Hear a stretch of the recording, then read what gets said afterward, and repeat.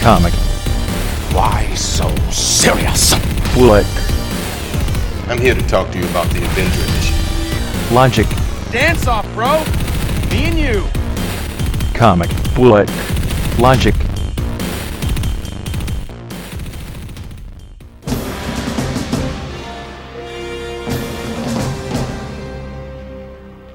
When there is crime in society, there is no justice. As a city, we continue to grow. 73 citizen riots. Come and get us! Throw down your weapons and prepare to be judged! Judge this! Quits at your end. Let's just not even do a podcast. Like, this movie was that bad. There is nothing redeemable about this movie at all. Well, I wouldn't say nothing redeemable. I guess there's if we're trying to find, I hope to never watch it again. It killed Stallone's career. How about that? He didn't. Yeah, he didn't. We have to suffer through any more films of a cop getting framed. Yeah. He's the law. Hey everyone, welcome to Comic Book Logic. I'm your host Joe, and with me as always my co-host Judge Kevin. Yo, I'm the. In case you can't tell, today we're doing the 1995 blockbuster Judge Dredd, and by blockbuster, it's a movie that you want to ram your head against over and over and over again. A movie you probably rented at Blockbuster. That's what we mean. Yeah. And then forgot to return it, and then your parents got really mad at you because of the late fees. They're like, I have to pay $8.50 to return a copy of Judge Dredd. What even is this? Is this a real movie? To which we reply, kinda. So we're going to start this podcast off like we start off every podcast, asking why we continue living after watching this movie. No, I'm going to ask Kevin, what do you know about Judge Dredd? What do I know about Rob Schneider? Judge Dredd, no. I mean, that's... Well, you had mentioned while we were watching it that you were like, oh, because there was this... and we haven't talked about a lot of them, but like even including, I guess, Blade, which was a little bit later, but like all of these comic book properties that like no one had ever heard of. And when I say no one, I mean like people like me, like mainstream audience. No one, not comic book people. Not most comic book people didn't even hear of this. Hellboy, a lot of like obscurities from like the mid '90s through basically leading up to the big. Yeah, it was like Tank Girl. American Splendor. I mean, we still had Batman at that point. Like, it was on its way out because Joel Schumacher once said, "Well, yeah, because this is the same year as Batman Forever." Batman Forever seems like Talked forever about ago. Recently, episode number 40. Blah blah. Number, 40 blue. So Judge Joseph Dredd made his first appearance in 2000 AD, number 2 of March 5th, 1977. He was created by John Wagner as the writer and Carlos Ezquerra, not the voice of Rocco from Rocco's Modern Life, the artist. For those who don't know, 2000 AD is a British anthology comic book, kind of similar to Heavy Metal, which is another movie that we could talk about. And by talk about, we could kind of go, there's some cartoon boobies. Cartoon boobs. Look, she's flying the pterodactyl. Okay, and we're listening to really terrible British heavy metal music. This isn't good. Why is there a skeleton? Why is that guy voiced by John Candy? I don't know. 2000 AD is an anthology magazine where they would have like a couple different comics in there, and Judge Dredd was a reoccurring comic in there.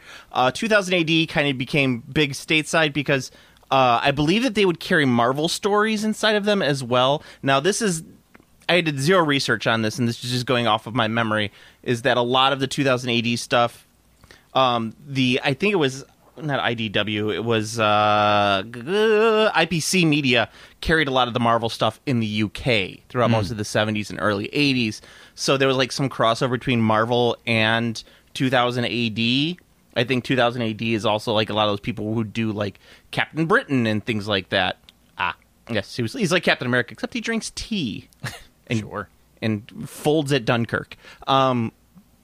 They would do that whole thing, and there was crossover. But now I believe that IPC is owned by Time Warner, which in turn is Warner Brothers, which in turn owns DC. So I don't know what's going on. All I know is that Judge Dredd, the whole concept behind him is that he's like it's the future. The world has, of course, gone through a nuclear holocaust because Russia and the United States couldn't keep it in their pants. Mm-hmm. And so civilization descends. There's these big mega cities.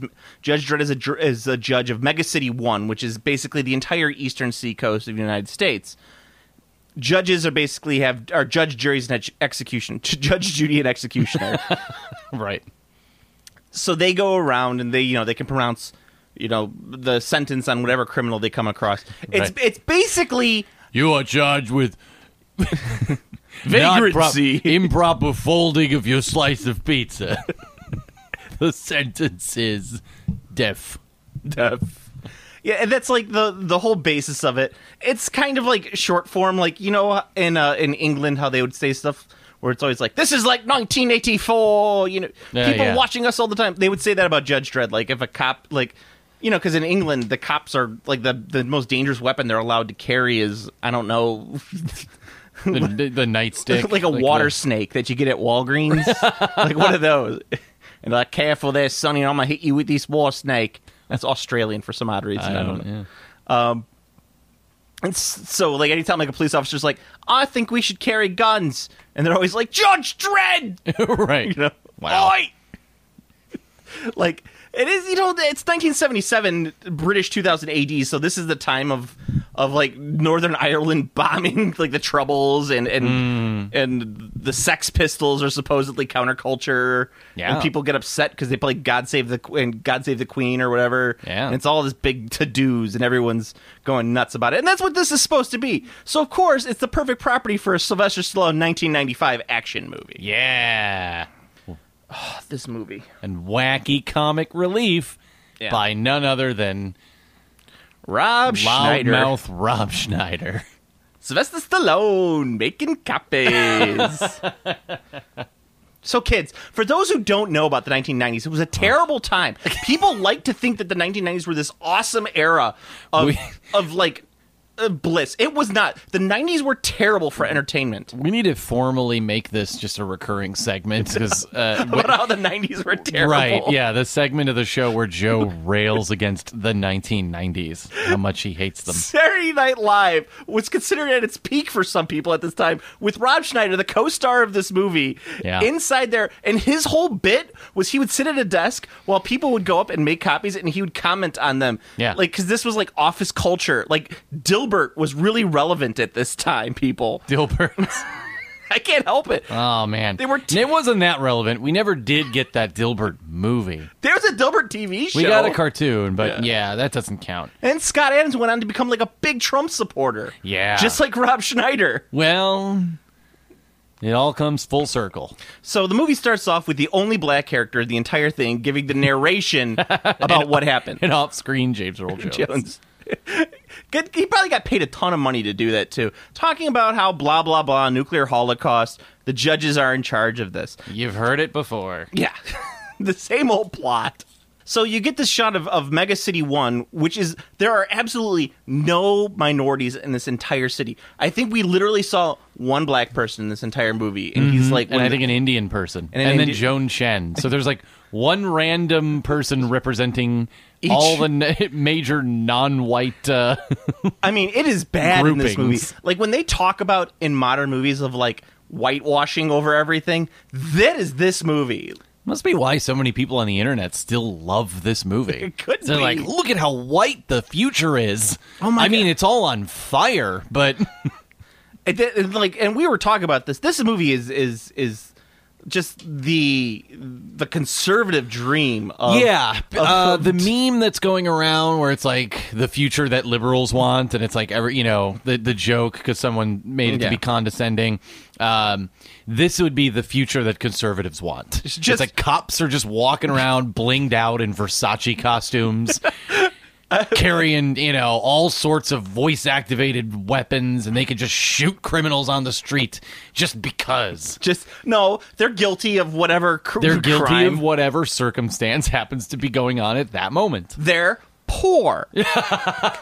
Right, basically. Yeah, the whole concept is that all the people in the United States have to be crowded into this mega city. Yeah. So, of course, there's block riots and everything else going on. And you've got all the guys, like the chief counsel or whatever, they're all sitting around going like, there's all these riots and crime continues to rise. We need to just keep doing more of the thing we're doing. I don't understand why it isn't working. Yeah. And We should do it harder. I would. The recap of this movie is so ridiculous because I would love to just tear into like why they thought it was a good idea to make this movie and not make it a parody, or not a parody. What's the word? A satire. Yeah. Of what it's supposed to be. Right. But they treated it all very serious. Well, they didn't treat it seriously. They treated it as if, like, oh yes, this is a legitimate plot. Yeah. Right. They treated the legitimate plot. Yeah. And the recap will be a little bit hard because we found ourselves asking each other what's going on a lot. The tongue is so far. Why is he like this? The tongue is so far away from the cheek at this point. Yeah. So this movie has the whitest people of all time. Sylvester Stallone, Max von Sydow, Jürgen Prochnow, and Rob Schneider are the main characters. And Armand Assante. Armand Assante. Kevin, can I tell you about who Armand Assante is? Oh, my God. He had fun. I don't know about anybody else. He had fun. Yeah. So... Oh, and Diane Lane is the random... So the movie contains any characters who are gay because Diane Lane's in this movie. Yes. And she smooches Sylvester Stallone at the end. Yeah. And it's kind of gross. And they cut away from it immediately, thank goodness. No one needed this. Yikes. So to cover somewhat of what's going on with the plot, Sylvester Stallone's Judge Dredd breaks up a riot that's going on. And he arrests Rob Schneider, Yes. who just got out of jail. Or who knows what he was doing. Yeah, I think it was just wherever. He got put there. He had anyway. cargo shorts on. He had cargo shorts. Cargo shorts are still a thing. Well, that's how you know white people are still in charge, because cargo shorts are still a thing. So, yeah, he arrests Rob Schneider, and... We get to see him do his thing with a big shootout, Yeah. killing some bad guys, and Diane Lane's partner gets killed because he sucks. Yeah, because he's a random scrub who gets killed. Mm-hmm. And so Diane Lane playing Judge Hershey. Exactly. Judge Barbara Hershey. Barbara. Yeah, her partner's killed. So Judge Dredd becomes her new partner? They just start kind of hanging out. She's like, what do you want to do later? You want to hang out? He's like, oh, good. No. Let's go dispense some justice. Sylvester Stallone's neckline in this movie also gets it just deeper keeps, until the end of the movie. It goes down to his belly button. And you're pretty much the most improbable fashion ever. So they start hanging out, and then there's this guy who comes out, and he's like in a big fancy car, and he's like, I guess, got a DUI. And then Judge Dredd blows up his car. Yeah, he was driving without a license, but it was the fourth time. So, Yeah. so the sentence for that is getting your car exploded. Then all of a sudden he gets arrested. That's why everything in this future is on fire. By the way, it's just like now there's a burning wreckage of a car in the middle of a street, everything is on fire in this movie. and they come to arrest him because apparently a reporter that was doing a story on him was killed. Yeah, I missed that. It may or may not have been explained. It was a little bit confusing, but the gist of it is Max von Sydow's like second in command, Jürgen Prochnow of Das Boot. He goes to break Armand Assante out of space jail. Aspen. Sorry, it's Aspen. Space jail is in Colorado. It's on a in a nice ski resort. Fresh powder. Get your boots shined up. Fruit taste. Oh man, this could have been like a regular guys versus like preppy, like a ski comedy of the 80s. But no. You think you guys own the mountain? I'll race you for the mountain. I am the skis. That doesn't even Stallone, work. you don't know how to ski. I can ski. I can do all sorts of things. I played Rambo. Played Rambo. So They drew first blood. yeah. So he breaks Armand Assante out of space jail, and he gets killed.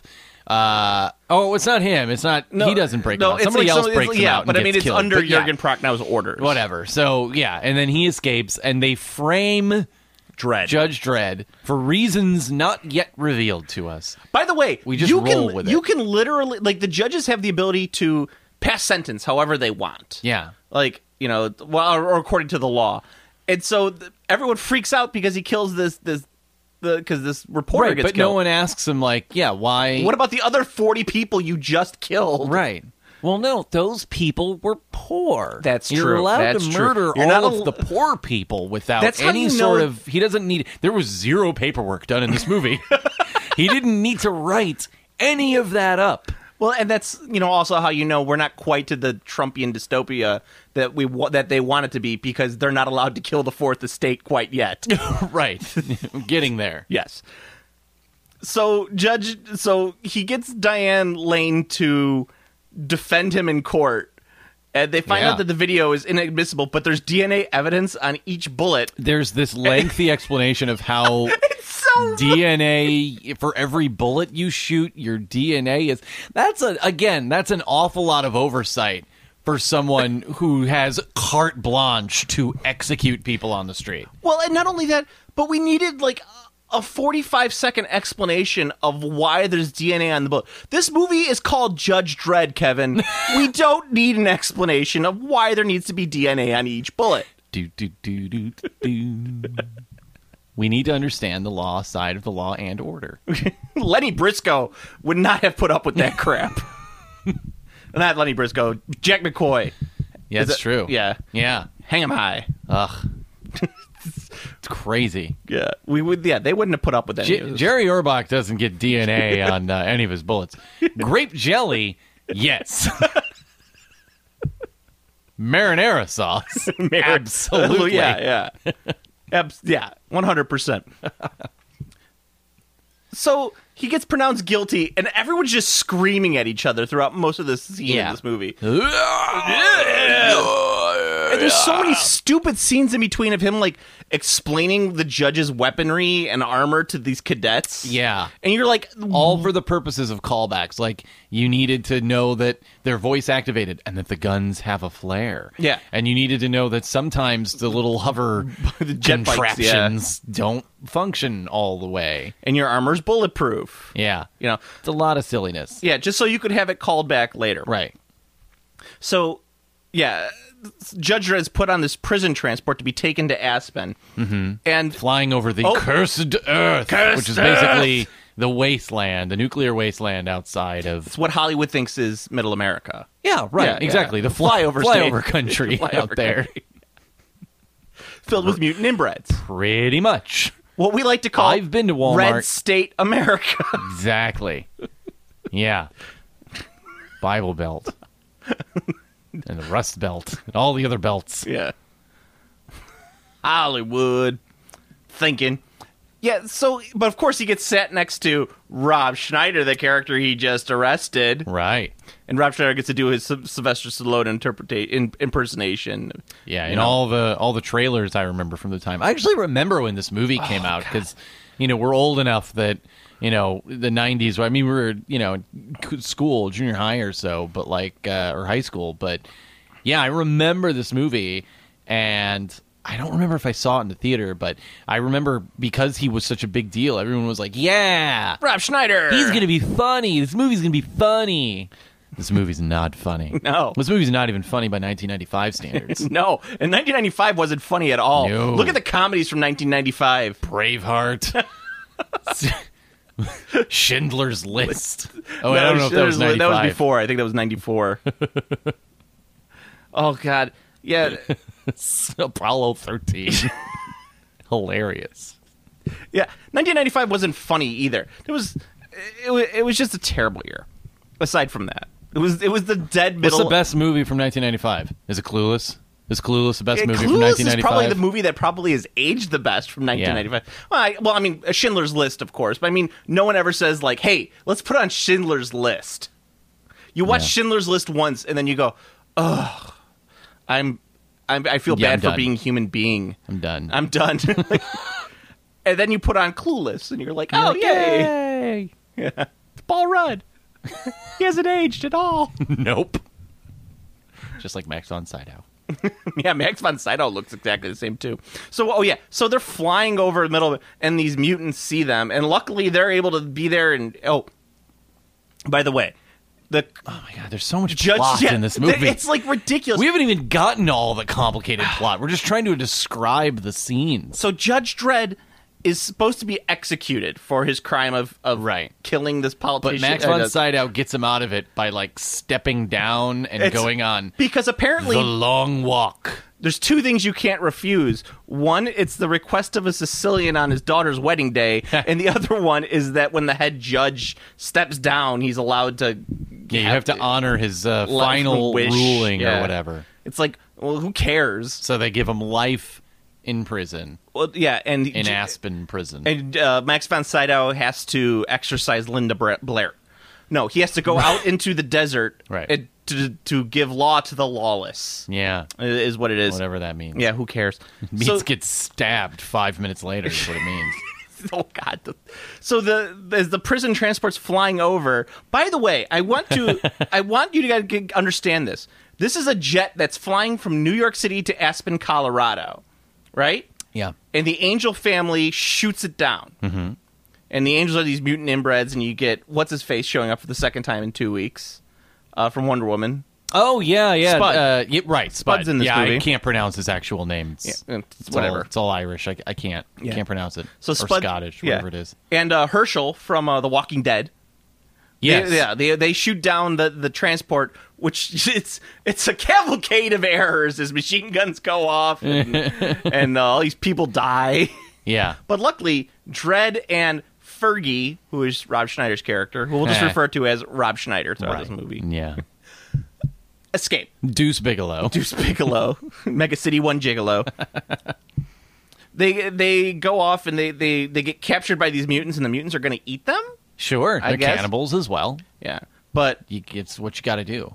You get into this big fight scene with the big guy who's got one arm, Mean Machine, and they're all fighting, and then Max von Sydow shows up and shoots the guys so that they survive, but then he gets stabbed in the back immediately. Right, by the mutant one-armed guy. Yeah, which is completely idiotic. And then they're able to... And he's alive long enough to explain to him... Oh, my God. ...that he was made from a test tube, which coincides, of course, with Diane Lane and the cadet who's good at video and digital stuff. There's a lot of hacking in this movie. Yeah, despite not even being the hacker It's 1995. The fact, like...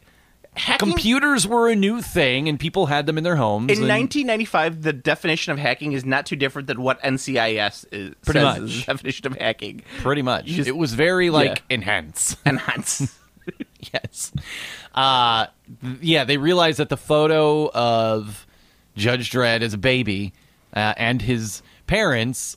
out in the woods or whatever, is faked. It's all fake. It's all fake. It's actually a picture of him on a spaceship or whatever in the space room. The only thing that's real is the baby. And it's like, it's obviously a fake baby in the picture, too. Right. Because it's like, they don't even try to get they couldn't even take a photograph of an actual baby. No, because they'd have to pay the baby. And they're like, screw that.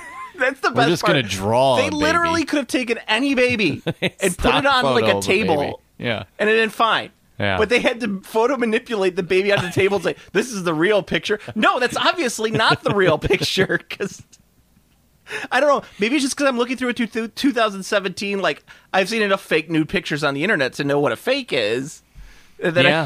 But I mean, in 1995, Photoshop wasn't a household name. It wasn't a verb yet. No, the only thing it was used for was what Stalin tried to get rid of his enemies from his pictures. Yeah. So they find this out, and then they describe that Armand Assante is a clone, just like Judge Dredd is. They're brothers in a sense. They're brothers. Insofar as they have family. Yeah. And he judged him. He judged him. Hey, Rico, they judged him. Yeah. Yeah. For what? Stuff. Maybe he also had a suspended license. We don't know. Loitering. Yeah. Jaywalking, loitering, and talking during a movie. Ugh, Oh, the worst. what a monster. So, Judge Dredd is after they gets this entire backstory from Max von Sydow and finally let Max von Sydow die, he decides to take Rob Schneider back to the city with him. Yeah. He's like, we got to go back and we got Baby. You do it. And they go... And we get the very, like, The Rock-esque... actually, they beat The Rock to that bit, didn't Was they? it really? 'Cause Was wasn't The that Rock- 96? Was The Rock? Could have been. Wow. But yeah, it was... Yeah, well, the it's, running into the... well, let's be fair. It was from, like, Star Trek. Well, okay. The original series. But still. Where they got to be like, okay, we have to time this perfectly. There's a blast of flame comes out of this hole every 30 seconds. Yeah. And if obviously way longer than 30 seconds because they got to give all this exposition between it. Of where Rob Schneider wants Judge Dredd to apologize to him for arresting him. It's like, no, you broke the law. I mean, there's no argument in that fact. But, okay, let's just have this comic scene for no reason whatsoever and drag this movie. Someone decided that this movie needed wacky comic relief. I'm going to go into that in the production And they notes. decided that that wacky comic relief needed to be Rob Schneider. Yeah. So, yeah, we can talk more about that. So he gets back into the city, and they go back, and Jurgen Prochnow is like, they decide that they're going to kill off all the judges, so for some reason... Because he wants to make... Well, we They wanna find out what his end game is, but what we don't... What was never clear to either of us is why Jurgen's character went along with it and what he thought was actually going to happen. Because he seemed surprised by Armando Sante's Inevitable plan. betrayal, yeah. Yeah. And he, like, I don't know what he thought he was doing. Yeah. Oh, and Armando Sante got a giant old school murder bot. Why would you build a face on a robot? There's no reason to put a face on a robot. So it could move its mouth when it talks to you. You don't need a face on a robot. You need You a don't- face on a robot. You don't need arms. You don't It's need... so- it's Look, so- Obama spent the last 8 years building robots that kill American citizens. Yeah. And none of them have faces. See, we also make fun of the left. It's We're fair. it's so you can have sex with the robot. Yes, I understand why Everything you is build sex robots. sex and cybergots. The cybergots were here. So they built this. So yeah, he has this robot, Yeah. and they kill off all these judges. They kill like 94 judges. Yeah. Because they're gonna Even the younglings. they're and the women and children too. So they're gonna repopulate all the judges with clones. That's the key. Right. They're like, We're gonna we need the we need Janus them now. Project. Right. The Janus Ian Project. Yeah. Yeah, I couldn't think of any other famous Januses. Yeah. Janice Ian is about it. The Janus from the Muppets. Oh yeah. Like, we're gonna clone these guys. Wow.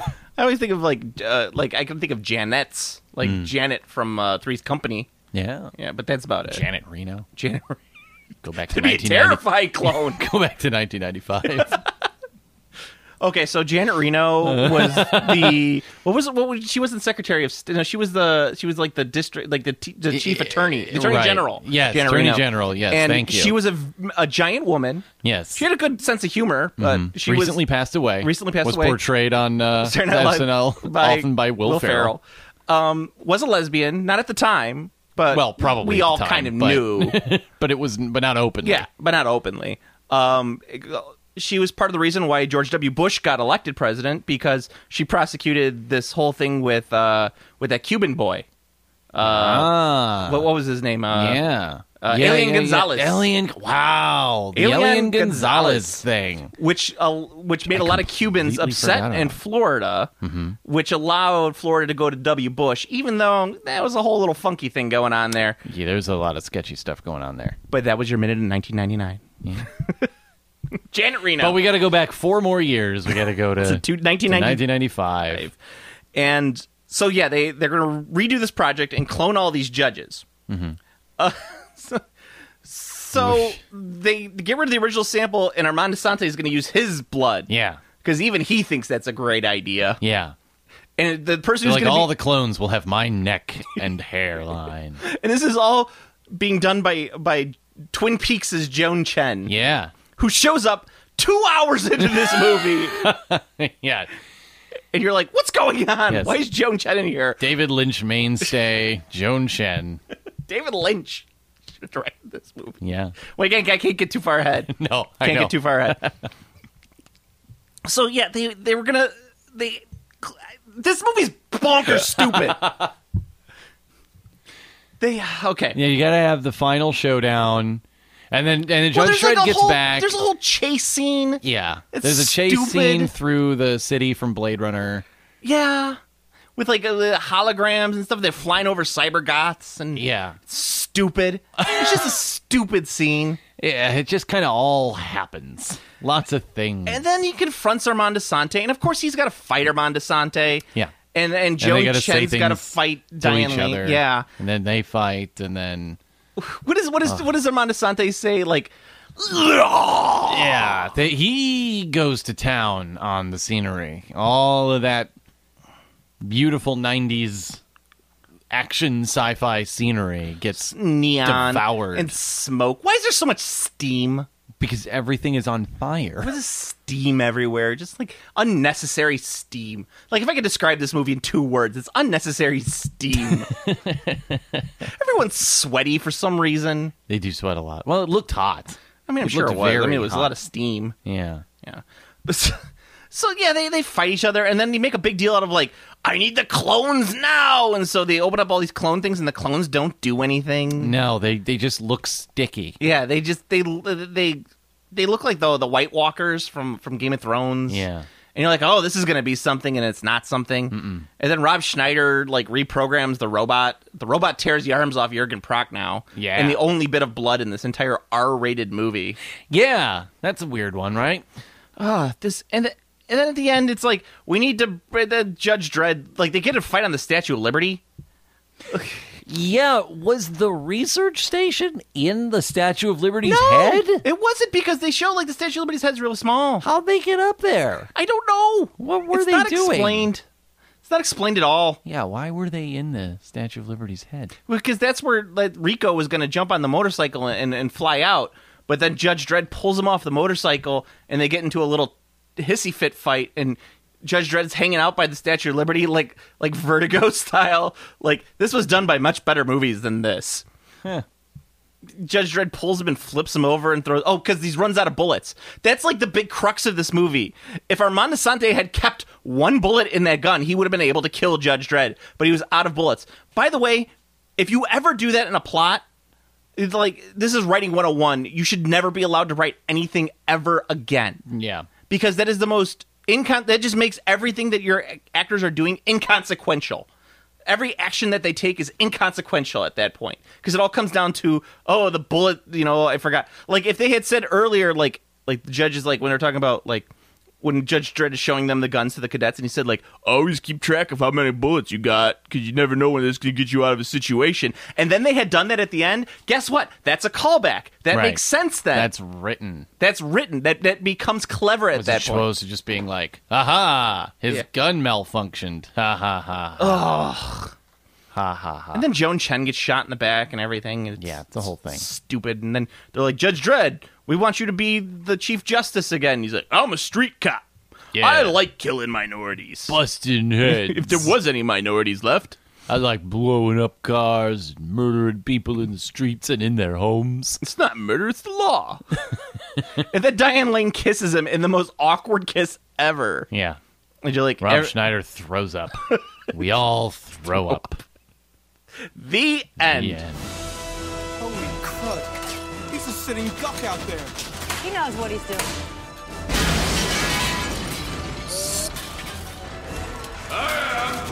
The law!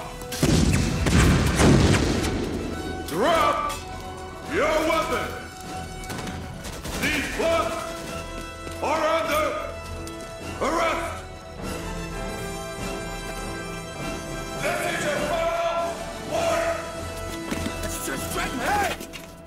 afraid of somebody. Be afraid of me. That was the quickest recap ever, because this movie is garbage. This movie is a garbage fire. All right, let me the production notes. I gotta pull up my production notes. All right, so this movie was directed by Danny Cannon, who really hadn't done anything at this point. He really wanted to do this movie, though. Like, this was his dream movie, and they got Sylvester Stallone for it, who didn't know anything about Judge Dredd, and completely rewrote the script. Yeah, I was just reading something about that all the things that we were saying, like, it should have been more satirical and maybe a bit darker. Versus, being super silly and comedic and kind of dumb and complicated. Those were all of Stallone's directions. Now, I know not a ton of people listen to this podcast, and probably most of the people that do skew a bit older, but something you have to remember is that in 1995, Sylvester Stallone was pretty much at the top of his game. Maybe not. Maybe he was on the down. He'd done Oscar at this point, a couple years back at this point, but he was still like one of the biggest box office draws of all time. Yeah, at this point, like the 1-2-3 punch of Sylvester Stallone, Arnold Schwarzenegger, and Bruce Willis were ridiculous at this point. So Sylvester Stallone had done Demolition Man in 1993, which, to be similar, was about a framed cop in the future, it takes place in the future. It was a framed cop. It's got Rob Schneider in there in a comedic role. It was a big success. Launched the career of Sandra, Blindside, Sandra Bullock. Really? Sandra Bullock. And Wesley Snipes at that point. There you go. So they come and they do this movie. This movie killed Sylvester Stallone's career in 1995. Now, that and Assassins, as I said earlier, by the Wachowski siblings. Danny Cannon did this movie and was completely overwritten at all points. Sylvester Stallone had so much sway that he pretty much rewrote this film into a comedic buddy cop movie. Yeah. Instead of the dark, fascist undertone satire that it could have been Judge Dredd, that we eventually got later in 2012's Dredd. Well, I won't go too much into that, because we might get in that movie a little bit later. Or we might do that movie a little bit later, if it ever comes back to Netflix or whatever, so we can watch it. Yeah. So Danny Cannon did this movie, and this was a huge production. This was a $90 million movie, which in 1995 was a ton of money. Not quite Waterworld levels, but $90 million, that's a lot of money to be spending on a film in 1995, especially with a film that had all of these actors in it who were relatively big names. Jürgen Prochnow, Max von Sydow, those were big people at that time. Stallone, huge actor in 1995. Diane Lane hadn't really done anything except Chaplin at this point. Like I said earlier, this killed her career until she got had that sex scene in the bathroom. And I can never remember the name of that movie. Closure? Was it Closure, I think? Sure, sounds right. I always get her confused with Maria Bello in A History of Violence, and I always get those two confused. Different movies altogether. But yeah, this movie only made $115 million. It was considered a bomb. But it still was profitable. I mean, it made $25 million, which is way more money than I'll ever have in my lifetime. Sure. So I guess you got that going for it. Yeah, this movie was universally panned. 18% on Rotten Tomatoes. Yeah. That is a 3.5 out of 10. In the reviewer's score. That's not good. Not good at all. This movie, it had a lot going for it, though. Just to name a few things.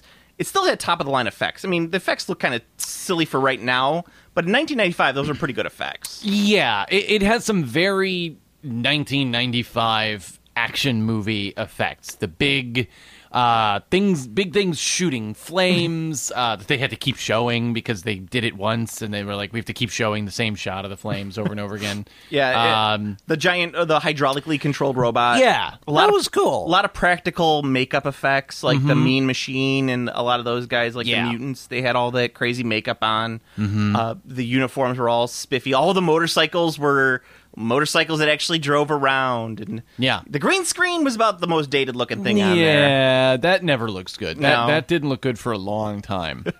It's like it was almost, and even now you're always like, they're in front of a green screen. Yeah, it's like not as bad as the rear projection from Casablanca, but it's still pretty bad. It's on par with that. Where they're like moving the steering wheel like really crazy as they're driving. Right. No one drives like that. And everyone in this movie just looks terrible. The Stallone and Asante both look like just piles of mashed potatoes. They look like something Richard Dreyfuss made and said, "This means something." Yes. It's bad. Turns out it doesn't. It doesn't mean anything. And they're spitting on everyone. Yeah. Joan Chen looks terrible in this movie. Yeah, she does. You're just like, yeah. Jürgen Prochnow teeth. You could really project the movie into the gap between his teeth. I like Jürgen Prochnow. What can I say? I do. I guess. You like saying it. Who doesn't? But Jürgen Prochnow. You've never seen Das Boot? Well, you know my love of submarine movies are much greater than you're your more love of the submarine guy. Yeah, I have not seen that one. Just a bunch of men in a tube. Yeah. No reason to shove in a love plot in that movie. It wouldn't fit. No. Where to put it? Where do we put the love plot? I do not know. Das U-boat. So, yeah, this movie... Let's get into some of the other great things that this movie... It had a great soundtrack. Alan Silvestri did a good score. And that's the thing, too. The score was way better than the movie should have been. No. And we'll complain about this from now until probably Doomsday about the scores in the modern comic book movies. They're all terrible. Yeah. They're all placeholder scores that really don't do anything fancy or fun. We didn't talk about that with the Wonder Woman movie last time.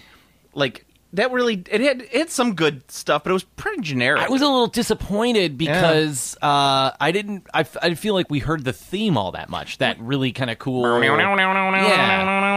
that cool theme that we got to hear a bunch in BVS. BVS : DOJ. We didn't get to hear that. In this movie, you get this classic 90s sci-fi on par with, I don't know, Starship Troopers or RoboCop, dun dun dun dun dun dun. They're it's very noticeable. I bet you if I heard that score again, I'd be like, oh crap, that's Judge Dredd. Yeah, maybe. That sort of. So you have that, and then this movie is just a flaming pile of crap. It's not great. No, I mean, where do we begin? First of all, the biggest. Well. Yeah, I mean, the biggest problem is, I don't even want to say Rob Schneider, but just the tone. The part that he serves. I mean, yes, him, but I can't imagine anyone else making good choices there. That part wasn't necessary. I'm not saying it's bad that he had a sidekick, because I can see that working. Well, I mean, the sidekick should have been Diane Lane. Yeah. It should have been Judge Barbara Hershey. Yeah. Yes, he has two sidekicks. And the bad thing is that why is Rob Schneider even there? His character serves no point in the plot except to reprogram the robot at the very, very end. And even then, you're kind of like, eh. Yeah, why does he bring him along? There's no reason. This movie... I mean, I guess he has to bring him in because he's a criminal and he's supposed to... Or what? But, he was already going to jail. Yeah, it doesn't track. So it's like screenwriting 101. When you're writing, things have to have a purpose to them. Nothing that happens in this movie has a purpose to it. Why did they frame Judge Dredd? Going back to just that simple thing. Armand Assante wanted him to experience the jail in Aspen. He needed him to go to jail. But why? Because he didn't like him. Oh, okay. Because he was mad at him for making him go to the space jail. According to this movie, everything makes Armand Assante mad. Well, that's why he's yelling and spitting all the time. Yeah. They put peas in my fried rice. No one gets to be that big without a little bit of hormonal help. Anabolic steroids? And that causes things generally to skew aggressive. Let's say that. It also causes your testicles to shrink. And back knee. Armand Assante, no testicles. No testicles. Just shriveled little raisins. Oh, man. Nothing in this movie makes any sense. And just to go over it, it doesn't make any sense of why they framed Judge Dredd. That's the number one thing. Number two thing, you have no idea why Jürgen Prochnow wants to be in charge of all the judges and wants to clone using the Janus Project. I didn't understand that. You don't know why he picked Armand Assante to help him with this? Yeah. What was the this is from the guy who wrote Terminator 2. And people love Terminator 2. Yeah. I think I love Terminator 2. I think Terminator 2 has one of the most dumbest plots ever. Sure. It doesn't make any sense. But I think that it's movie sells it. well, I think that it's movie James does. Cameron's directing. James Cameron's Right. an excellent director. But that plot is stupid. Why does he... Let me ask... this is the one thing I always tell people. Why does the Terminator be naked when he travels through time? Clothes can't go through time travel. That right there is the reason why that's a dumb plot. Because that is written into the plot that clothes can't travel back in time. Clothes. Well, I mean, of all things, it's like, Right. why? That doesn't make any sense. Wait, you can get living matter, living tissue. Well, no, you get a robot. It's integrated. You got Yeah, to surround you him get by a the robot. organic tissue, Right. But you can't put a gun in his stomach. Well, but because in the first movie, because in the original Terminator, they send the other guy, the guy, Yeah. back. Kyle. So Kyle they Reese. send a human back. Yeah. So yeah, you can get living things. You can get a robot, But you can't get surrounded by clothes. living tissue. His hair comes through, so I mean, dead tissue can come through. Well, Or not keratin's dead a little. tissue, but I understand what you're saying. Yes. living. So it's not. Yeah. Why clothes? That's exactly it. I think it would be funny if it was like, if it was clothes, but if it was something still really specific, like buttons. Buttons, zippers. Like, no. Like, nope, no, don't. Just wear a pullover. No, I'm telling you, you wear that button-up shirt, you're gonna have to throw it out when you get there, or you're gonna have to find some more buttons. And you have to sew wear them on. just a sweatshirt and sweatpants Yeah. and socks. And it's great because you will be comfortable when you travel through time, so it'll be perfect. It's like everybody traveling in economy class, Right. Exactly. where you just don't care anymore. yeah. That's what I'm saying. It's like the person who wrote the plot to this movie didn't explain any of the none of the reasons. Like, why does he keep bringing Rob Schneider along? There's no reason. Does he feel guilty? Like, that was some of the great things that they could explore in this movie. Like, oh, you are the law, but the law made a mistake in that it arrested you. Yeah, no, they only just had to say that and then leave it there. That's it. It just laid there. Yeah, it laid there like this movie did, and the constant idiotic, not callbacks, but just the same devices over and over again, like the guy getting stabbed in the back. Yeah. Well, not by the person who's then revealed in the next shot. It's the dumbest thing ever. They did it 4 times in this movie. Yeah. It was 3 times in the I movie. think it was at least 3. It was at least 3 because the first time was with Mean Machine killing Max von Sydow in the desert. By the way, if this airplane is flying across the desert and Max von Sydow had just left Mega City 1, did he run after the thing to catch up? He didn't get very far. I mean, those guys must- are camped right outside the city. It must have been or something like that. And then, they get that one. And then you have the scene where the robot gets killed by Rob Schneider in the background. Mm-hmm. I love the robot because it's all hydraulically done and you never see its legs. Right, because there's guys guys under there underneath. holding it up. Which I appreciate. Yeah. Yeah. Sure. And then at the very end, you get Joan Chen shot by Diane Lane. Yeah. And it's like, oh my God. I'm a little disappointed that this never got to be like a ride at Universal Studios. You know? Judge Dredd 4D. Right. Yeah, you get to sit in like Rob the Schneider's- malfunctioning hover bike and while Rob Schneider blows yells bubbles at you. bubbles. It's just a yells just nonsense at you. You get you're behind like the projection. There's just Sylvester Stallone looks back and there's like 16 of you sitting there supposed to be on the back of Right. the motorcycle. Hold on. And Armando Sante yells something at you, and then the water shoots out at you, and you get wet like he spit on you. No, it's like he's it's flying warm. around, and then like the hovering cab with Armando Sante in it, Right. like comes out in front of you, and it like opens up, and there's like the machine guns, and then the machine just Right. rocks back and forth. Oh no, you Oh my God! And the effects in this movie it's rated R. There's no blood in this. There's like a tiny bit of blood when Jurgen Prochnow arms get ripped off. Yeah, I was looking, and that usually when that happens, it's one of those things where like normally now they'll try to roll that back, like To a they'll PG-13, withhold yeah. it, and then they'll say like, oh, and the board will say like, there's too much blood, you have to scale that back, and they video it out, or like there's too much cursing, you have to cut this or whatever. And There's so no- they'll get it back to the PG-13. If they wanted an R, I mean, this is definitely not what they do now, when they're like, we're going to do the hard R, and we're going to like go out of our way to show you that it's not PG-13. Yeah, there was a And I weird- think ratings are stupid. I mean, I'm not defending any of this, but No. just that's how it Well, works. there's like a really weird thing that happened with Hollywood where the ratings, as time has gone on, the ratings have become much, much more tighter. Like usually, like people become more liberal as time goes on. So like now you'd expect like a movie that's rated G to have, boobs and big wangs hanging out. Right, it's stupid because now they have you can blow people up all day long, and as long as there's not a lot of gratuitous blood And boobs, you no can boobs. still get a PG rating. And- but it's and the one F boobs- word. It's the boobs and the cursing that Yeah. really does it. But people can die. People can get blown up. Well, and what the joke was that there's a lot of people getting shot in this, but no blood. Like you never see someone getting shot. Like they just vibrate and they Yeah. fall to the ground as the They go and then fall down.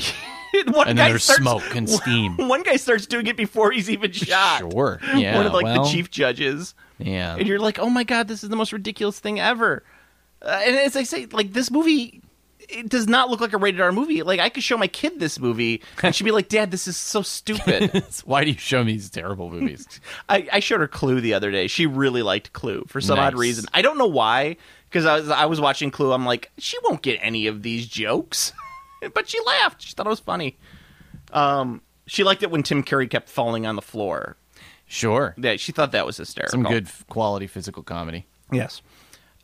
Yeah, this, and not to mention the fact that there's some of the shots in there look pretty good. I mean, he was trying to go Blade Runner for a lot of it, and if it wasn't for the meddling of that improbable Sylvester Stallone, it might have been a better looking movie. I mean, he tried Yeah. to go cyberpunk, Yeah. dystopian, but we never get enough shots of the city to even care about it. Yeah. I don't know. This movie was awful. This was It was a lot of wasted potential and there's unnecessary steam. and the unnecessary just explanation of explaining everything. to That was my death. my other big issue is that for a movie that's supposed to just be like very straightforward. The premise is very straightforward. Dumb, but very straightforward. You've got the judges, and then one of them gets falsely accused of something, and then he's torn, and then he's got to fight his nemesis, and then he saves the city. Yeah. That's it. That's all that needed to happen at the core. They took that, and then they just bogged it down with like the stuff with the clones, and then the politics of like, And- we got to do this thing, and then it was his brother, and then but then the photo's not. And he's a clone. Like, okay, Well, and all that. how do you keep screwing this up? And then they're like, I arrested Rico. For what? Why? Why does that even have to be in this movie? None of that has to be in this movie. Needed a revenge angle. I guess He's getting his revenge from stuff that happened before the movie happened. that they never explain. I mean, you're supposed to care about the and that's the thing. On top of it, too, is like, how are you supposed to root for a fascist? Yeah, it's definitely a Well, in a fascist modern day police state. America, you can, but in Right. 1995 course. America, it was hip. It was happening. We were excited that we didn't have Reagan anymore. We were doing pretty well. Yeah, We had the Clinton years. yeah. You know, Boom economy. we were 2 years away from the Goo Goo Dolls. Yeah. Do, do, do. Ska That's was a coming. Third Eye Blind. we had Weezer. What else could you want? Yeah. Weezer and Dookie and Kurt Cobain just killed himself, so they got rid of all that annoying music. And just mellow out on alternative Q101 music that Yeah. you can listen to Presidents of the United States singing Peaches. Yeah. Sure could. Metallica finally put the final nail in their coffin with Load. It was a happy time. It was literally just the most plastic era of humanity ever known. Like everything was just shallow, just 2 inches of everything. Mm-hmm. And so that's how we were as a society. But we loved it. We absolutely loved it. And then we get this movie, and just all collapses like a flan in the cupboard. Like a flan in the cupboard? I think it's an old Eddie Izzard bit. In fact, I don't know where I quote it from. I just always quote that. It's all right. But this movie, it just fails on every level of movie making, and I feel so bad for this Danny Cannon, because it literally killed his. Like he never made a feature film again. Oh, yeah. Except for I Still Know What You Did Last Summer. Yeah. Yeah, I think Usher was in that one. Yeah, I wouldn't feel He died too bad his for way. him. I wouldn't feel too bad for him if that's what he ended up doing. Yeah, I mean, this not a good movie, one. this aside from like people like character actors like Jürgen Prochnow and Max von Sydow, this movie killed a lot of people's careers. Diane Lane didn't recover for another like 6 years after this. Stallone never recovered. I mean, Yeah, he's doing a lot of supporting now. I mean, he's having a which he should supporting be actor doing. renaissance right now, showing up in a lot of big. The Expendables helped. and that movie's His whole terrible thing. too. I've never seen any of those. The first one was okay, but like on Yeah. a level where you're like, They're like the Fast and the Furious movies for me, or the Transformers movies, like these franchises that keep going that some people seem to like, but that I just can't really bring myself to get into. well, with the Expendables, it's kind of like with the first one. I was like, oh, it's funny because you got Because all they're these making action fun of- stars. right. You're not really making fun of it, but it's just like, hey, let's get all these guys together and do these crazy action sequences and all this stuff that they're really famous for. Like these old guys who probably shouldn't be doing this anymore. So you watch the first one, you're like, oh, this is fun. Then the second one came out, and you're like, I think they I kind didn't of need another one. Yeah, I didn't. Then they got like a third one, and everyone's like, ugh, just stop. Now they're bringing in Chuck Norris, and you're just like, ugh. Yeah. Ugh. But I mean, yeah, he did, I did like Rocky Balboa. I thought that was a good movie. Yeah, not bad. Creed was great. Creed was better. He was fantastic. pretty small in that, but Yeah. had a small part in that. Well, yeah, because he had absolutely nothing really to do with it except the Right. creation of the characters. But, and I like John Rambo just because it gave us a great movie villain where yeah, that was a weird one. where they're like having sex with these, I guess They were Burmese children. I was gonna say, yeah, I kind of vaguely remember that. I couldn't remember movie. if it's Myanmar. They were but young. Yeah, it's right. I'm just going yes. to call it Burmese because it's easier to say than Myanmarese.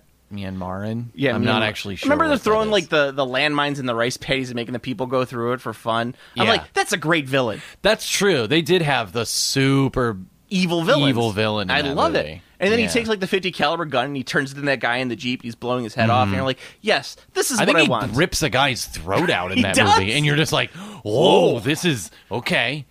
This is earning its R." Yeah, that's Yeah, what I want. That movie's pretty brutal. not this. Not this. Yeah, this is Copland wasn't bad. silly.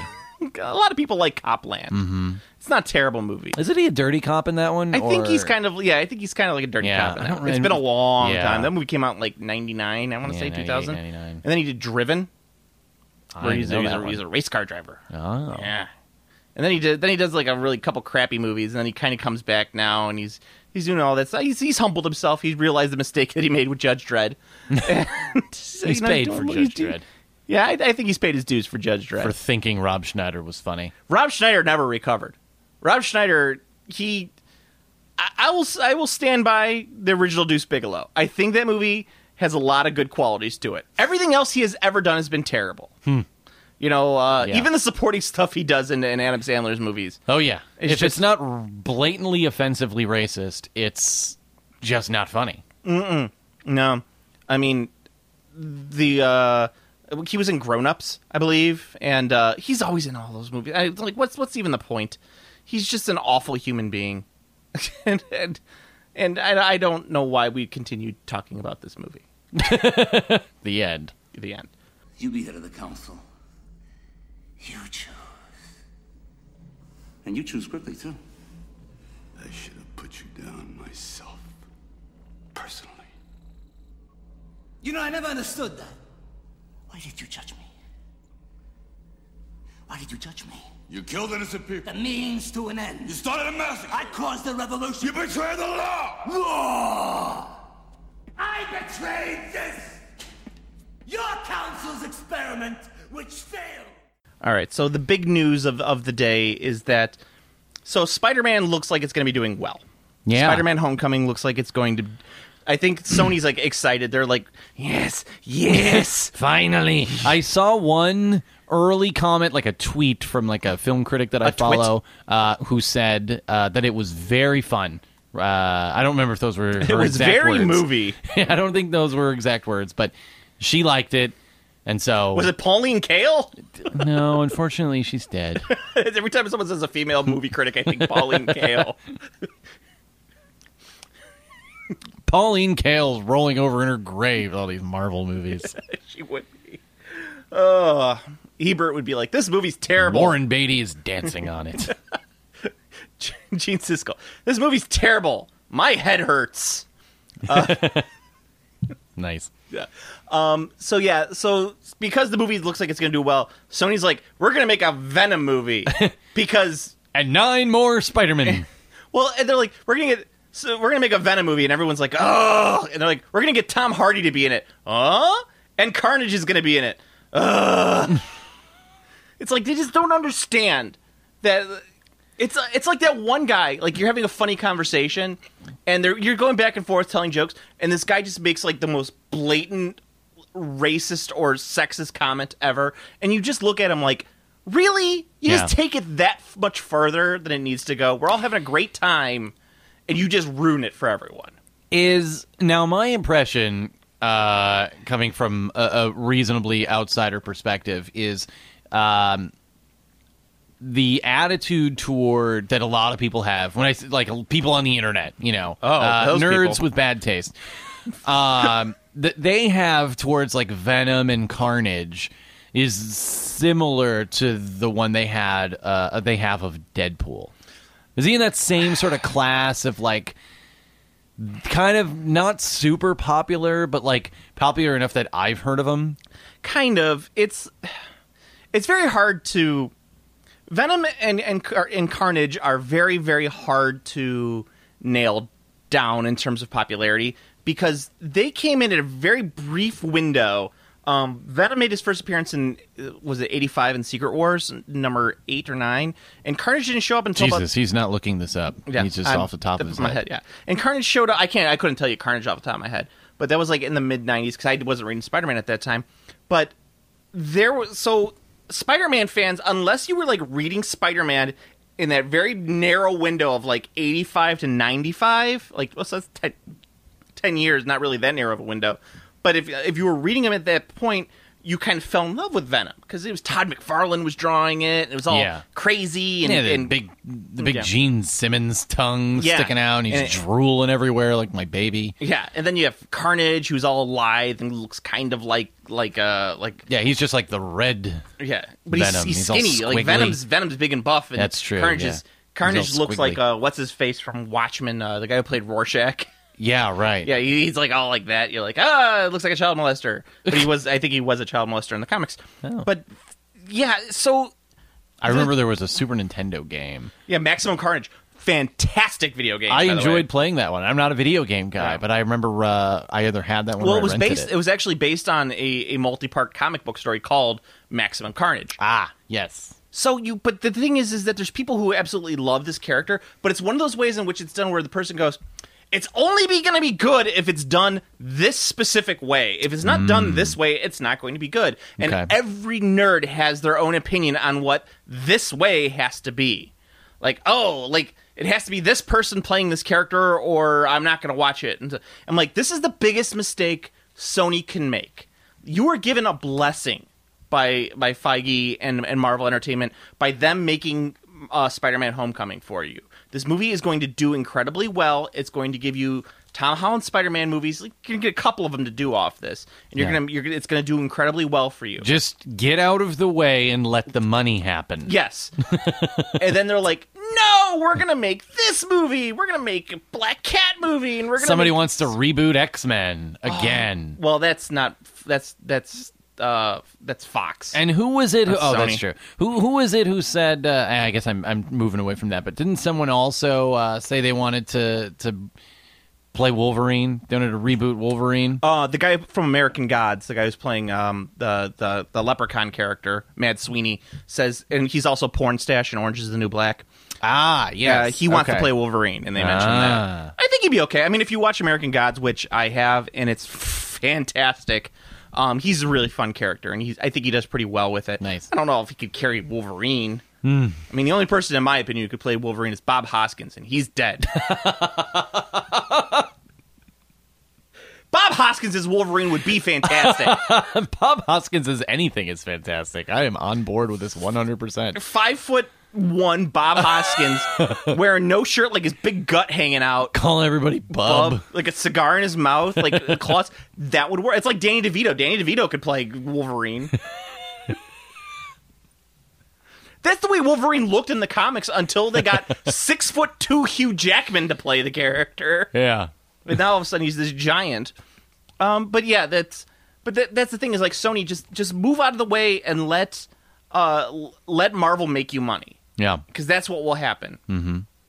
Other news, it's not really comic book related, it's tangential, but Lord and Miller, the guys who did the Lego movie, were kicked off the Han Solo movie. Yeah. Han Solo movie. Mm-hmm. Jessica Hahn.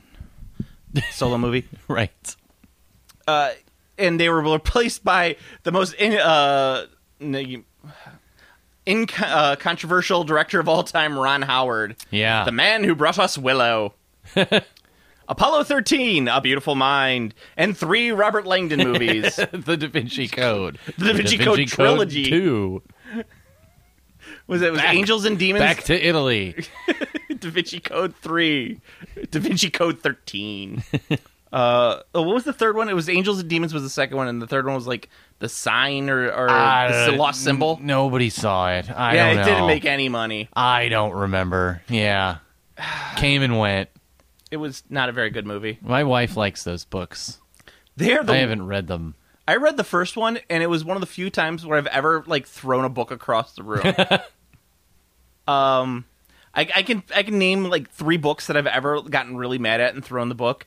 One was the Da Vinci Code. The other one was Carter Beats the Devil. Oh. Which was not a bad written book, but just got me, like, the big twist got me really mad. Yeah. And there was another one, I can't remember what it is, but who cares? But that's what I'm saying. It's like, so they get Christopher Lord and whatever Miller, I don't remember his first name, or Christopher Miller, whatever, Lord and Miller. It doesn't matter. The guys who did the Lego movie, the movie that everyone thought was going to be terrible. Yeah. They're making a movie about Lego? Why the hell would I want to watch this? Mm-hmm. They made it watchable, and they made it fun. And they, it's a good movie. Well, yeah. I stand by it. I like it. Yeah. I mean, I haven't rewatched it, but I liked it, and I liked Lego Batman, so yeah. I'll stick with it. Good movies. So you have them. You're like, okay, we're gonna have this Star Wars movie, a Han Solo movie done by these 2 guys. This is gonna be fun. It's got Childish Gambino as as Billy D. Williams. Mm-hmm. As Billy D. Williams, exactly. You got Woody Harrelson in it. Mm-hmm. You got Daenerys Targaryen. She can't act, but whatever. She's good looking. She's in the movie. Yep. Remember when she was in that terrible Terminator movie? Yeah, I didn't see that one. Jen Weiss. You have her in this movie, and you're like, okay, at least it's got a great director. This guy can do something. But now they kicked him off because apparently they couldn't work in what Kathleen Kennedy, who's probably 99 billion years old at this point, wanted to do with the Star Wars universe. And okay. And that just begs the question, Kevin, when will I ever get a blockbuster movie that's not edited to hell? I don't know, man. I don't know. All of these movies come out, and every time that they're not very good, that's always the excuse. They always say, like, well, yeah, it got a lot of rewrites. And they got to stop bringing in, they stop doing it. Stop bringing in people later to fix it. And it's all these studios. It's the studio system. It has to be but the thing is that it works for them because people love Rogue One. I didn't think Rogue One was terrible, but Rogue One was so inconsequential. The first 2 acts of Rogue One were so inconsequential that they didn't even need to be in the movie. Yeah. It was fine. It was very finally gave fine. Star Wars the dark, gritty side that it needed. No, it's Star Wars! They got laser swords and giant dogs that walk around! Yeah. You know, we don't need the dark grittiness. Like, no one cares about that. If I want dark grittiness, I'm going to watch Platoon. I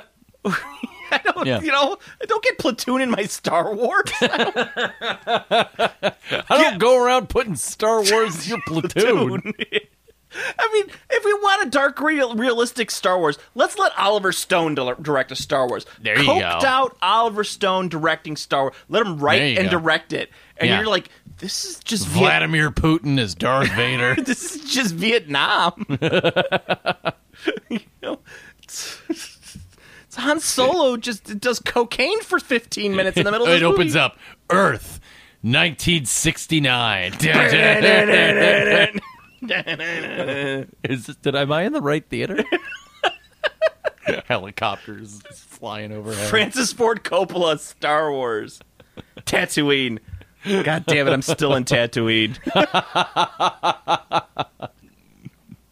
And, you know, you really can't tell the difference between Marlon Brando and Jabba the Hutt at that point, so it's like, why not? It's true. The horror. That movie's awful. Yeah. Oh, it is not. It's not awful. Don't It's be not all that good. Joe. It's not that good. Don't be all You know, Joe. I love a good war movie, Kevin. Yeah. You know It's me. not a war movie. That's your It's- problem. Probably. But it's not even like... You're like, there's not even a single submarine in that movie. I mean, I like the Robert Duvall stuff, and then Yeah. there's parts I really like of that movie. Yeah. But it's overall, it's... Yeah, it's, my wife doesn't like it either. It's She a did meander. not care for It's it. very meandering. It's very navel-gazing. See, but I like that. You know I like. I know. Those are Yeah. my movies. Yeah. But, yeah. I mean, it's like the second half of Full Metal Jacket, where you're just like, ugh. Yeah, I'm with you. It has its moments. I know some people who actually prefer the second half. Who prefers the second half of Full Metal Jacket? It was someone I was listening to on a podcast. I guess I shouldn't say I know them, but I was just listening to a podcast where someone said that they actually really like and might actually like the second half better. There's some the good Vietnam parts. stuff. There's some good parts of the Vietnam stuff. But I that's mean, not the stuff anybody ever remembers. What hedgerows are there in Vietnam, Kevin? there are no hedgerows in Vietnam. Anyway, that's kind of the big comic book. Am I missing anything comic book wise? I don't think I am. Probably. I've gone off. I'm on painkillers right now, people. So if I seem like I'm a little out of it on this cast, I just had cement injected into my spine. He sure did. About 2 days ago. So I'm riding high on the painkillers, and I'm loving every minute of it.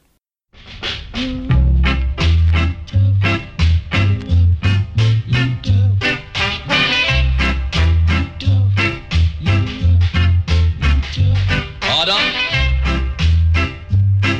Now my court is in session. Will you please stand? First, allow me to introduce myself. My name is Judge 100 Years. Some people call me Judge Dredd. Now, I am from Ethiopia. Try hard, you rude boys, for shooting black people.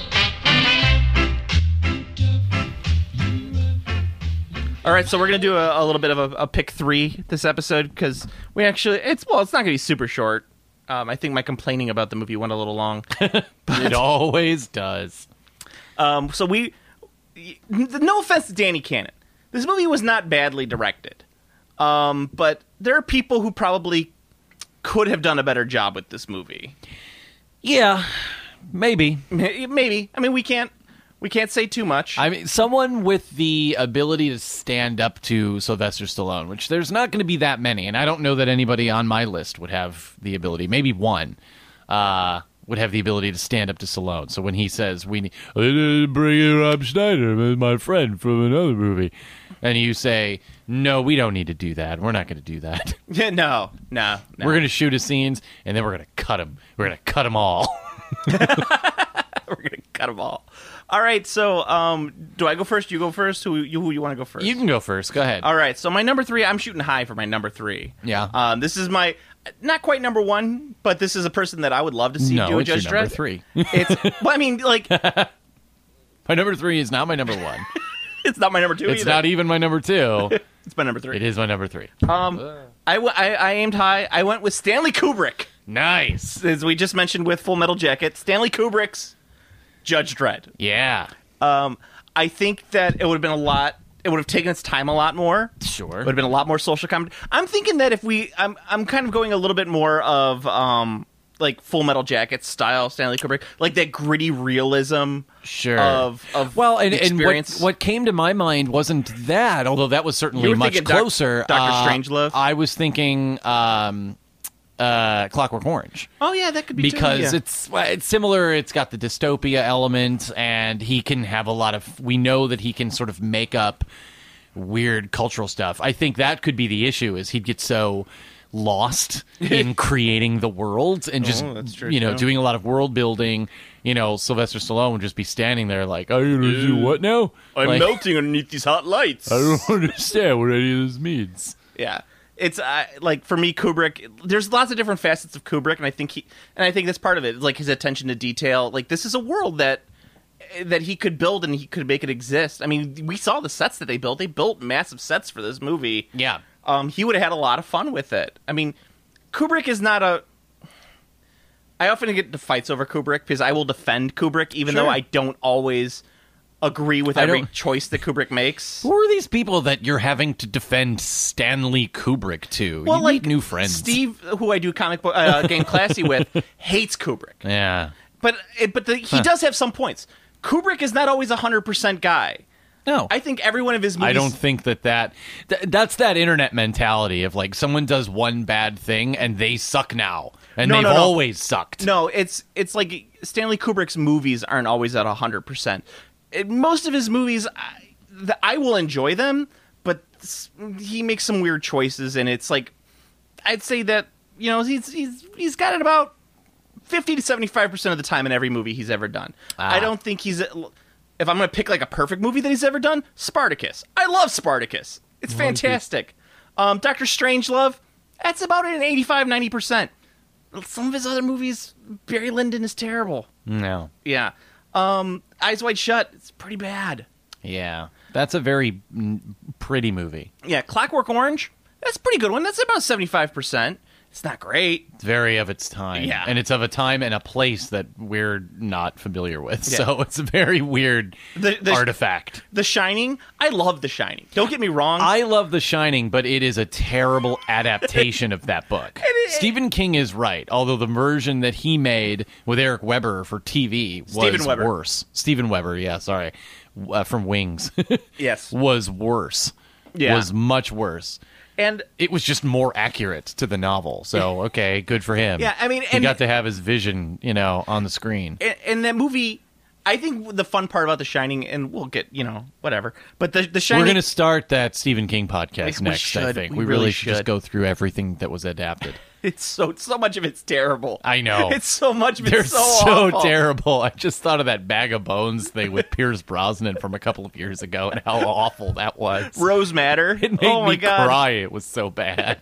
But so like The Shining is great, but what makes The Shining really great is how much people have taken from The Shining. Like that documentary Room 237. 237, thank you. Yeah. I love that movie. It's just such a great example of like how people can read into something so much, but it's like, but that's how great The Shining is, right? And it's not like all of these things that they're pointing out that they're thinking are like clues are just like Kubrick bad directing. In some cases, it's just things that probably shouldn't be there. Yeah, exactly. Yeah. Anyway, so what's your number 3 for people who so my number 3? I think that my list, I actually went with kind of like.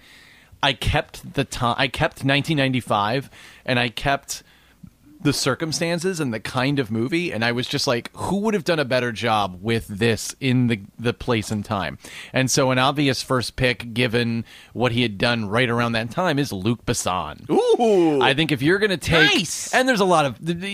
Fifth Element was a year or two away at this point, but like if you were going to take this movie and you were going to say, you know what, let's... have a lot of fun with it, he would have taken it and it would have been more colorful and it would have been sillier and it would have been but not silly in a sense that like it wouldn't have taken itself seriously. When we talked about how in the beginning when you mentioned how far removed from the cheek the tongue was, yes, he would have put it back in the cheek where it belongs. Yeah, I think you're right. And the things I love about Luc Besson is when he's good, he's fantastic. Yeah.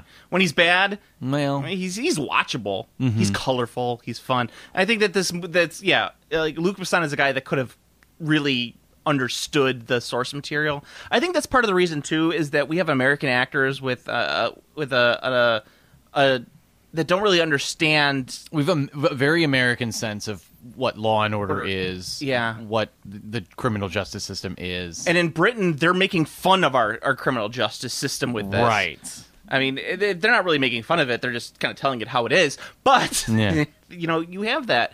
And I think Luc Besson, as being French, of course, going to be taking the piss out of what it is to be American. He did that in the Fifth Element. He's, he might as well do that with this movie as well. Valerian's coming out soon. Yeah. You get to see that freaky chick's big eyebrows.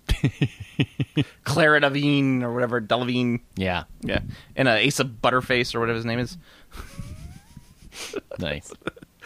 So my number 2, I decided if I wanted a little more. So some of the stuff that was in this movie that I kind of liked is like the mutants in the wasteland and the clones and stuff like that. Let's go David Cronenberg. Oh, yeah. Yeah, let's go dark. Yeah, let's go dark and creepy. Really weird. This movie, we're gonna get really weird. I mean, Cronenberg is not really known for doing crazy action stuff, but there's like a darker side of this movie that I think Cronenberg could have like really had some fun with.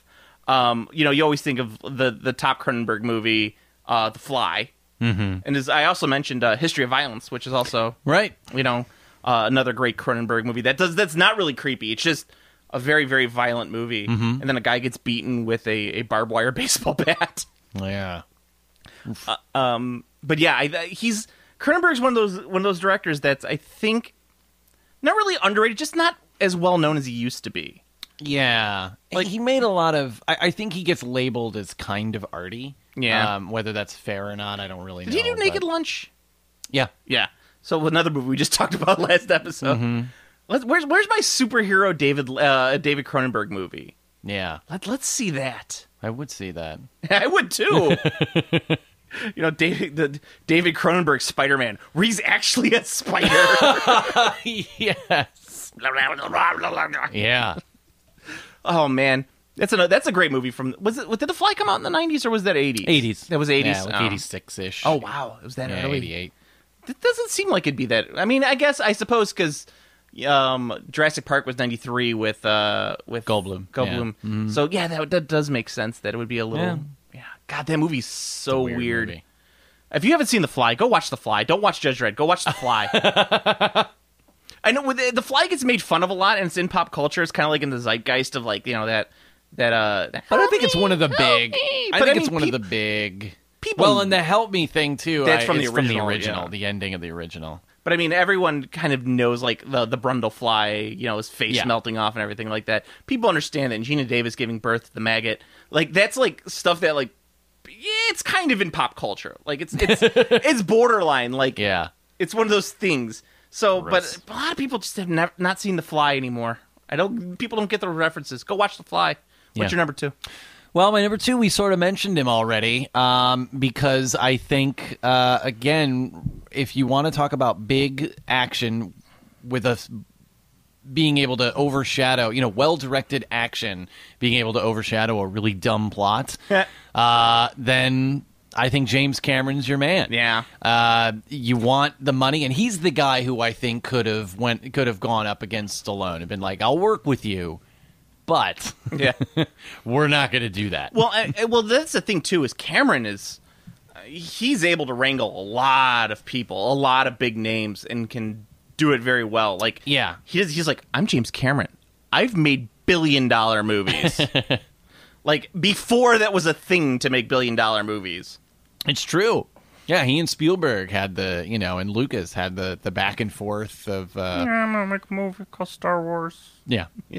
And you have James Cameron, who's like, I'm going to take something that's not been a property and make $1 billion with it. I'm going to make Avatar. Right. A movie that's somehow incomprehensibly made like $2 billion, and no one cares about it anymore. No one seems to have seen it. No one seems to know anything about it. It's all the Chinese. They love and their they're Avatar. making 8 more sequels, apparently, and they've been making them for 8 years. But he was able to take, they're all going to come out at once. You're going to sit inside of a room, and they're all going to play simultaneously on 4 different screens, all the sequels. Cameron Vision. Yeah. I think, he was able to really direct Schwarzenegger and T2, which was arguably at the top of Schwarzenegger's career at that Oh, point, yeah. and not have any issues. So Schwarzenegger was another one who kind of went downhill not too far after Terminator 2. Yeah. Well, once those guys start getting old, I mean, Well, what was the movie that like really tipped the scales with Schwarzenegger? Was it Collateral? tip the scales Like- negatively. yeah, like where he went over the edge. End of Gosh, Days? I don't know. Dude, Yeah, that was late, End of though. Days. End of Days was really the Eraser might have been it. Yeah, maybe it was the one. It was the 1 or 2 or 3 punch of those movies. Yeah. Well, I gotta say, at like the end of the 90s. like for Cameron though, True Lies, often one of his most overlooked movies, is my favorite Cameron movie. It's such a fantastic movie. It's really funny. It's so well done. Yeah, it's funny. It's well acted. It's well directed action movie. It's So we know Yeah. he can do a lot of great things with kind of dumb material. So we could get Schwarzenegger as Judge Dredd. I mean, Sure. I'm sure he was probably up for the movie at some point. yeah, probably.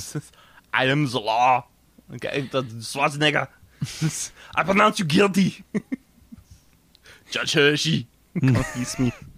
You got to say that I didn't do it. And why, if Armand Assante is Schwarzenegger's, why could they just didn't get Schwarzenegger to play both parts? Because Or that's Schwarzenegger. Stallone to play both right, parts. Yeah, They should have done that. He barely played one part. That's why. So I think I know what your number one is. What do you think my number I one think is? you alluded to it earlier. Who do you think my number one is? Now, Stallone, what I want you to do. Oh, no, it's not going to be David Lynch. No. Stallone! Just 3 hours of Rob Schneider dancing. With a horse. The horse. No, I think David Lynch should do every movie. Though. Well, when they said, I think when they said they got Ron Howard to do the Han Solo movie, I said screw it. We should just get David Lynch to finally direct a Star Wars movie. Not little known. It's probably well known at this fact. David Lynch was supposed to direct Return of the Jedi, Oh, yeah. but he didn't. He opted for Dune. He opted for Dune instead. Yeah, that which was he's still a sad about. I mistake. can't believe he's sad about Dune. Dune is a terrible movie, but it's still just amazing. Like I would not be ashamed of Dune. Like No. it's a weird movie, but I think culturally Dune is very interesting. I think it cemented its place in the cinema world. But no, my number one is actually not as really as an inspired a choice, because he's a guy that was able to take science fiction material and really adapt it to a very tongue-in-cheek style, and that's Paul Verhoeven. Oh, yeah. The guy who did RoboCop, Starship Troopers, and L. what? L is a movie from last year. Oh, about rape. Oh no, the one with the get your ass to Mars. Oh, Total Recall. Total Recall. Yeah. So you have this guy who's able to take the science fiction material and really kind of explore why it's so tongue in and why it's like why it needs to be satire. Starship Troopers is the perfect example for it. Yeah. So I have a lot of friends who are ex-military, and they love Starship Troopers, the book. And I'm like, you guys just don't understand what Starship Troopers is. This is not like a real thing where he's like saying like, yes, all people who were in the military should be. I just want to make a recording. Only people who are in the military should get to vote. That's not what he's doing. It's a satire. Please don't take this seriously. Right. And Verhoeven got that when he was making the movie Starship Troopers, and that's why you get things like, would you like to know more? Or like, like kill them all. Yeah. You get that and you're like, oh, I understand. And RoboCop is the same way. RoboCop is not his defense of why we should have a robot police officer. Right. It's like, these are the inherent problems with having a robot police officer. Yeah. And having a Look corporate how control. easy it is to right. Yeah, Yeah. This is all a problem. Yeah, corporations shouldn't own the police. This is a problem, and this is what he's able to do, and that's why it works. For I think something like Judge Dredd is the exact same way. Like, why we shouldn't have a police officer be judge, jury, and executioner? Yeah. That's a really bad idea. Yeah. I know some people. There are really none of those things right now, and we have a ton of problems. Yeah, exactly. So that's kind of what we're going with this. guys, I know I'm a very liberal person. Just take it with a grain of salt. I mean, you can have your own views. You're wrong, but painkillers, people, painkillers. Yeah, All right, it is so what it who's is. your number one? Well, my number one, I wanted to go with, someone who can do big costumes, certainly, can do big crazy sets, and definitely gets the weird futuristic satire, poking fun at everyone around us. Woody Allen? It's Terry Gilliam. Oh, Terry Gilliam. Oh, he'd be great. Big, weird puppets. It would be. That's what I want. I wanted this movie to be more, bonkers. You want That's it to pretty be much like, the only... like Brazil. Like Brazil with some time bandits thrown in. I just want borderline incomprehensible Britishness for me is kind of what I wanted. You know, if we were going to lean hard into it being British. Yeah. By the one non-British member of Monty Python. He finally exactly. Did you know he filmed The Man Who Killed Don Quixote? He redid it. Yeah, finally. Supposedly it's coming. Yeah, I was like, okay, Terry Gilliam, you nut. But that's what he does. That's what he does it really well, and I love his when he was, Well, this is 95, so this is pre 12 Monkeys. But 95 was 12 Monkeys. Was 95? That's what he would have done at that point. Okay, so it was. He's capable of doing and the Fisher dark, and the Fisher King was just before that. So I mean, arguably my two of my favorite of Terry Gilliam's. With Fear I and love Loathing. 12 Monkeys. Yeah, With that might actually be my favorite movie of 95. I love that movie. I've seen it's a great movie so many times. Done incredibly well. Yeah. With I should just rewatch that movie and just be like, I still don't think I know exactly what it's about. Brad Pitt, a brilliant Brad Pitt. That's one of the reasons I'll always kind of have a fondness for Brad Pitt. Like I don't just like because he's good looking and he's been like a big crazy movie star. I'm like, no, but he can act really well when he's given the right material and the right circumstances. Great director. Like, really leaning into Bruce Willis's strengths of him looking around confused all the time. Yeah. That's like the only thing that Bruce Willis can do incredibly well. What? Huh? Yeah. Huh? Like from the future. From the future. He says that in every movie. This is the only time when it's actually relevant to the plot. Who is the woman in that movie? Not Mercedes Rule, because that's Fisher King. No, it's someone that I think has done some TV stuff. I don't actually know. I can't think of off the top of my head.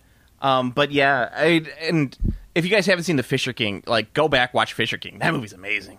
Fear and Loathing in Las Vegas was a little bit after that too. Another one that I incredibly... Madeline Stowe. Madeline Stowe. Yes. Yeah. So that's right. Yeah, so... I always think it's someone else. That's why I always think it's Mercedes Rule, but she's in The Fisher King.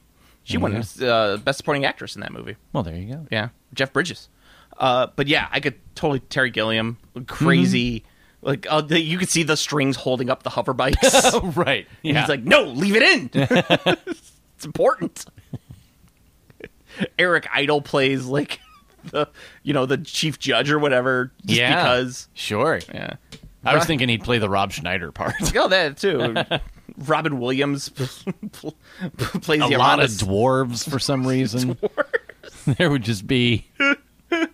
Anyway. Oh, yeah. On a scale of F to F, what are you giving Judge Dredd? I'll give it a D plus. It's I like the practical effects. I liked how 90s it was. But yeah, it didn't have really anything else going for it. This movie's an F. Dude, come on, a D plus. An F though. This movie is F seems harsh. This movie is nigh incomprehensible. Like the only thing I kind of liked about it is that like his shoulder pads were really shiny and didn't have any fingerprints on it. Yeah, the tongue-in-cheek stuff that survived Stallone, like the goofy costumes and the great big crazy sets and the weird monsters and like that stuff. I mean, you could give it a D. I can go as low as D. I could never recommend this movie to anyone. I won't recommend it. There's not a single reason I would recommend this movie. I wouldn't recommend a movie that I give a D plus to. I wouldn't recommend a movie I give a C to. I'd be like, the movie's about a C. Like, if you watch it, you'll be like, yeah. But don't watch it. Yeah, this movie's bad. It is bad. It's got bad acting, bad writing. It's bad. Yeah. It's not just bad. It's not good. Yeah, that's what I say. So go to PlanetArbitrary.com for your Planet Arbitrary needs. You can follow me on Twitter at Planet Arbitrary. You can follow Kevin at K White Says. Like our Facebook page, /Comic Book Logic. Best way you can help out the podcast, like, comment, and subscribe on the iTunes.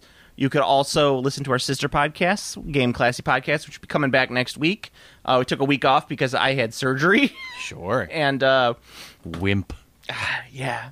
Let me tell you guys, the drugs they gave me were awesome. Yeah. I was floating. You want the good stuff. All you've got to do is fall off your roof. Fall off my roof. Wear a back brace for 3 months. Yeah.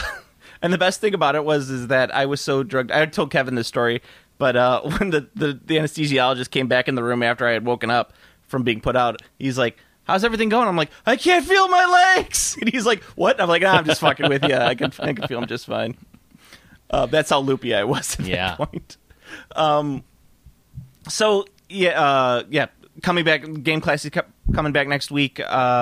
Also, you can listen to Play On Podcast, which is all about the video gaming. Mm-hmm. They'll be coming back soon enough. Talk about fighting games, and Mortal Kombat, whatever they punches and the about. kicks and the Hadoukens, maximum carnage, maximum carnage. All right, so Kevin, until I think it's Homecoming is next. Yeah, probably. I Am the Law. Comic Book Logic.